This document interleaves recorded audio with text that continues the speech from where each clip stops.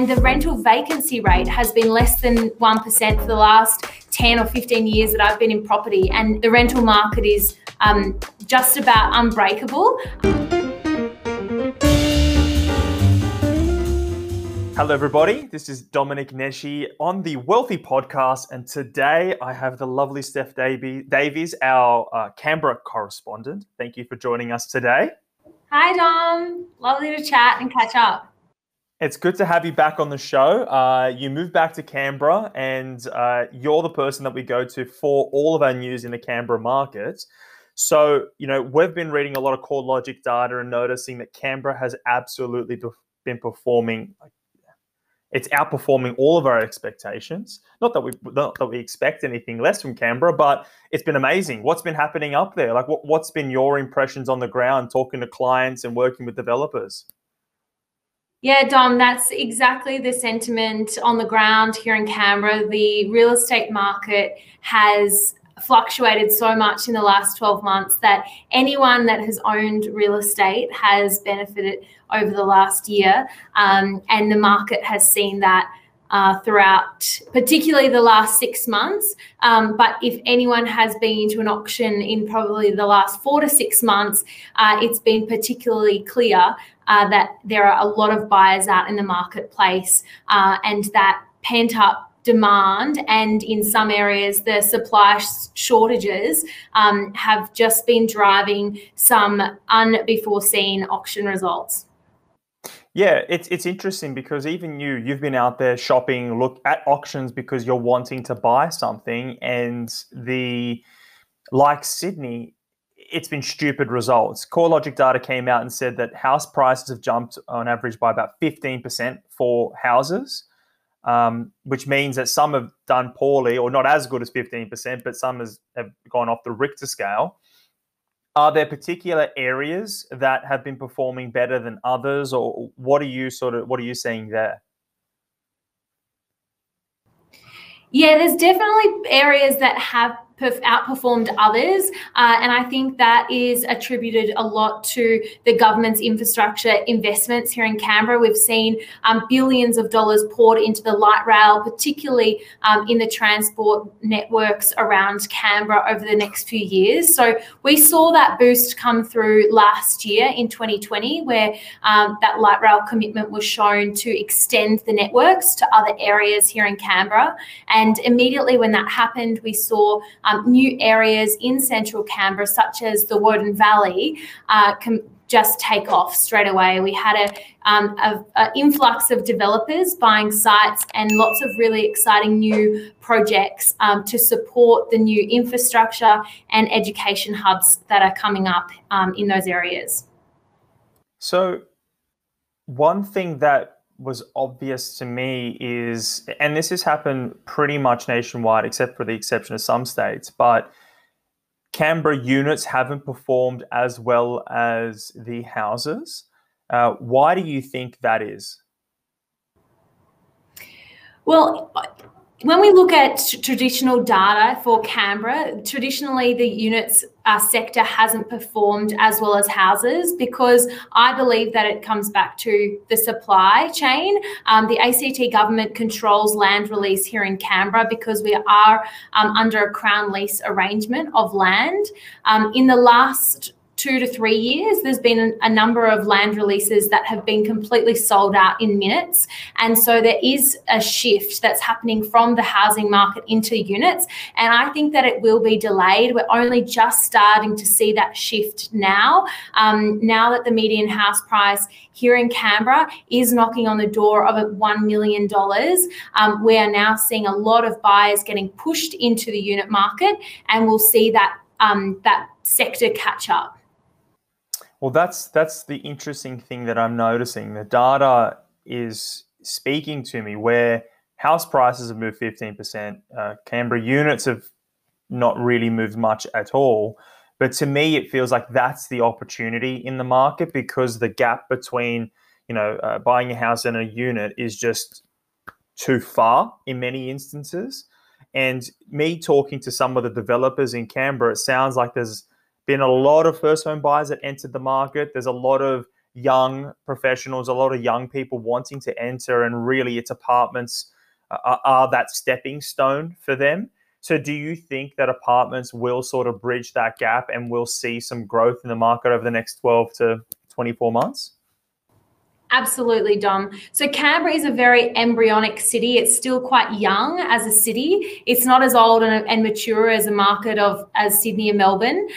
So I believe that over the last 10, 20, 50 years, it's been very easy to live in Canberra in a big house on a 1,000-metre block of land and still only be 10 or 15 minutes to the city. And you could do that quite comfortably in a house that's only cost you $600,000 or $700,000 to purchase.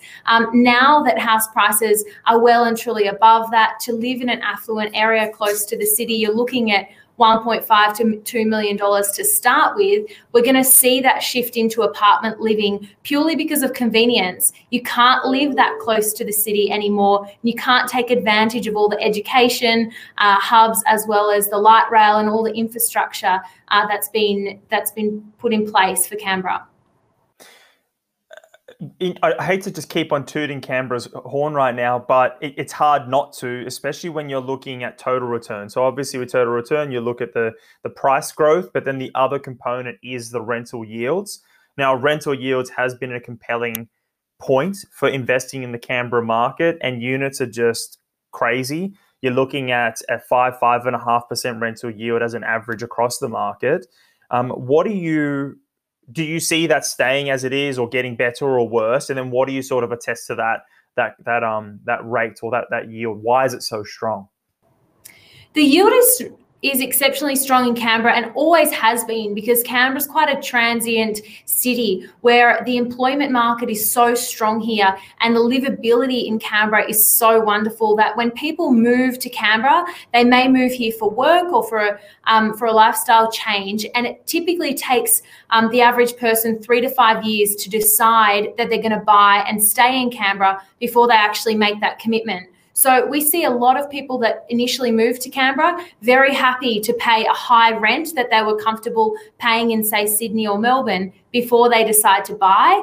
And the rental vacancy rate has been less than 1% for the last 10 or 15 years that I've been in property, and never changes. It was unchanged last year in the middle of a pandemic when we had less parliament sitting, we had less movement in and out of Canberra.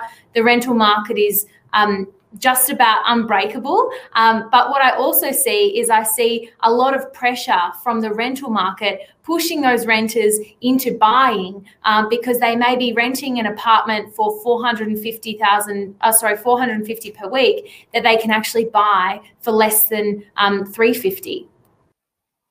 Interesting. So now you're starting to see a shift away from people renting and looking to go actually buy those apartments or those homes, because of the cost of debt is so low. If we're talking about, clearly our listeners and people watching this, most are looking at this as an investor. What are some of the key markets that they should be looking at? And what are some of the traps that they should avoid? I ask that kind of tongue in cheek because I know that someone living in Sydney, 30 minutes travel doesn't seem like it's that far, but perhaps in Canberra it's different. So any comments on that? Yeah, absolutely. There's a couple of things that I'd love to mention, Dom. The first is obviously the government investment into key areas. Canberra is not big enough to be growing town centres all at once, and typically the government here will pick and focus on a town centre at a time. And we've seen that with the development of the north side of Canberra, for example, out at Gungahlin and Belconnen. Those town centres have had huge investments over the last 5-10 years. So for me personally, I think that that ship has sailed out there, and a lot of investors have done very well. My focus now is onto the next key town centre that is attracting a lot of investment and a lot of new exciting key projects, being Woden. Over in the Woden Valley, there's a huge new CIT education hub, as well as the next stage of the light rail. So I think that is undeniably the next town centre to improve. It has been the the daggy younger sister or younger brother of all the town centres for many years, but it is, if you look at a map of Canberra, it is the centre. So it's very central, and a lot of houses in the very close proximity to Woden have all gone well and truly above that $1 million median house price. So to me, just simple maths tells me that as population moves into that area to support all the new infrastructure, we'll then see the population rise, density rise, and our apartment projects become very well taken up. So when say we are looking at Woden, what's it cost to buy a 1-2 bedroom apartment? What are the costs to enter that market, and what kind of rental returns are you expecting? Sure. So in the Woden Valley, typically you'll see one bedrooms from around the 300,000 to 400,000 mark, depending on which development, how close it is to those different key hubs that I mentioned. 2 bedrooms would be from the early 400s right up to 600s. You do have some more luxury 2-bedroom products that will be quite large floor plans or with a view, for example. And the 3 bedrooms would also start from the early 600,000s, and once again go up to sort of the 800,000 or 900,000. But we do have some luxury developers moving into that market with high quality developments, with larger penthouses that are going well and truly above that $1.2 to $1.5 million for a very high quality larger apartment. And is there a market into, like, when you're entering Woden or even Gungahlin, when you're looking to spend 500? Firstly, it's crazy to buy 2 bedrooms with a 4 in it. That just blows my mind. But if we are to go and spend $500,000 or $600,000 for a bigger, nicer 2 bedroom, do you anticipate that you will get as strong a rental return, or should we go to the really cheap and cheerful stuff? Like, how would you suggest people enter the Canberra market? How do they sort of segment looking at the 1, 2s, and 3 bedrooms? Is there a no-go zone for some stuff, or is this the absolute must if you can afford it? I say this tongue-in-cheek again because I hear, 2 bed, 1 bath, 1 car. You don't really want that so much as go for a 1 bedroom or 2 bed, 2 bath, 2 car. What kind of configurations are a normal, palatable type of investment, and what should we expect from that market? Yeah, that's a really good point, Dom. I mean, personally, when I'm looking and procuring different investments, I think that the general rule of thumb is that provided you are sensible within the 1, 2, or 3 bedroom category, up to around the 800 or 850,000 mark in that Woden Valley area, you will be safely rewarded with a very strong rental return. So if you were to spend, say, anywhere from 300 to 400,000 on a 1 bedroom, that same 1 bedroom will get a minimum of what you paid, so say $300 or $400 per week rent, or more. So the median rent for a 1 bedroom is a minimum of about $420 to $450 per week in that area. And then the 2 bedrooms will be a similar rule of thumb. If you spend from, say, $420 to $600,000, you're going to get that $420 to $600 per week rent, or more. I normally will add on, say, $20 to $50 per week rent to whatever price you pay for that apartment. I see.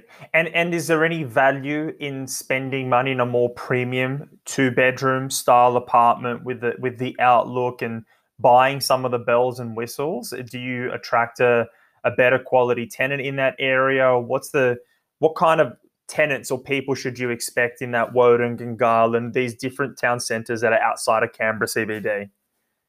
So I think that will be the key takeaway. I know, Dom, that you have clients all over Australia and the world now. And the key difference in Canberra, particularly in the unit sector, is your saleability and your capital growth over time. So when you spend that little bit extra and look at it as a discerning owner, and you focus on quality, that's what will get you the capital growth over time, and also the ease of sale at the other end, to obviously make the investment worthwhile. So as I mentioned earlier, the way that the Canberra land release works is that a lot of developers will flux into an area all at once. And some people may say, oh, there's an oversupply in the Woden Town Centre, for example. And yes, there may be at that first time, but over 5 years, it's still undersupplied because we actually need far more housing to support all the infrastructure going into that area.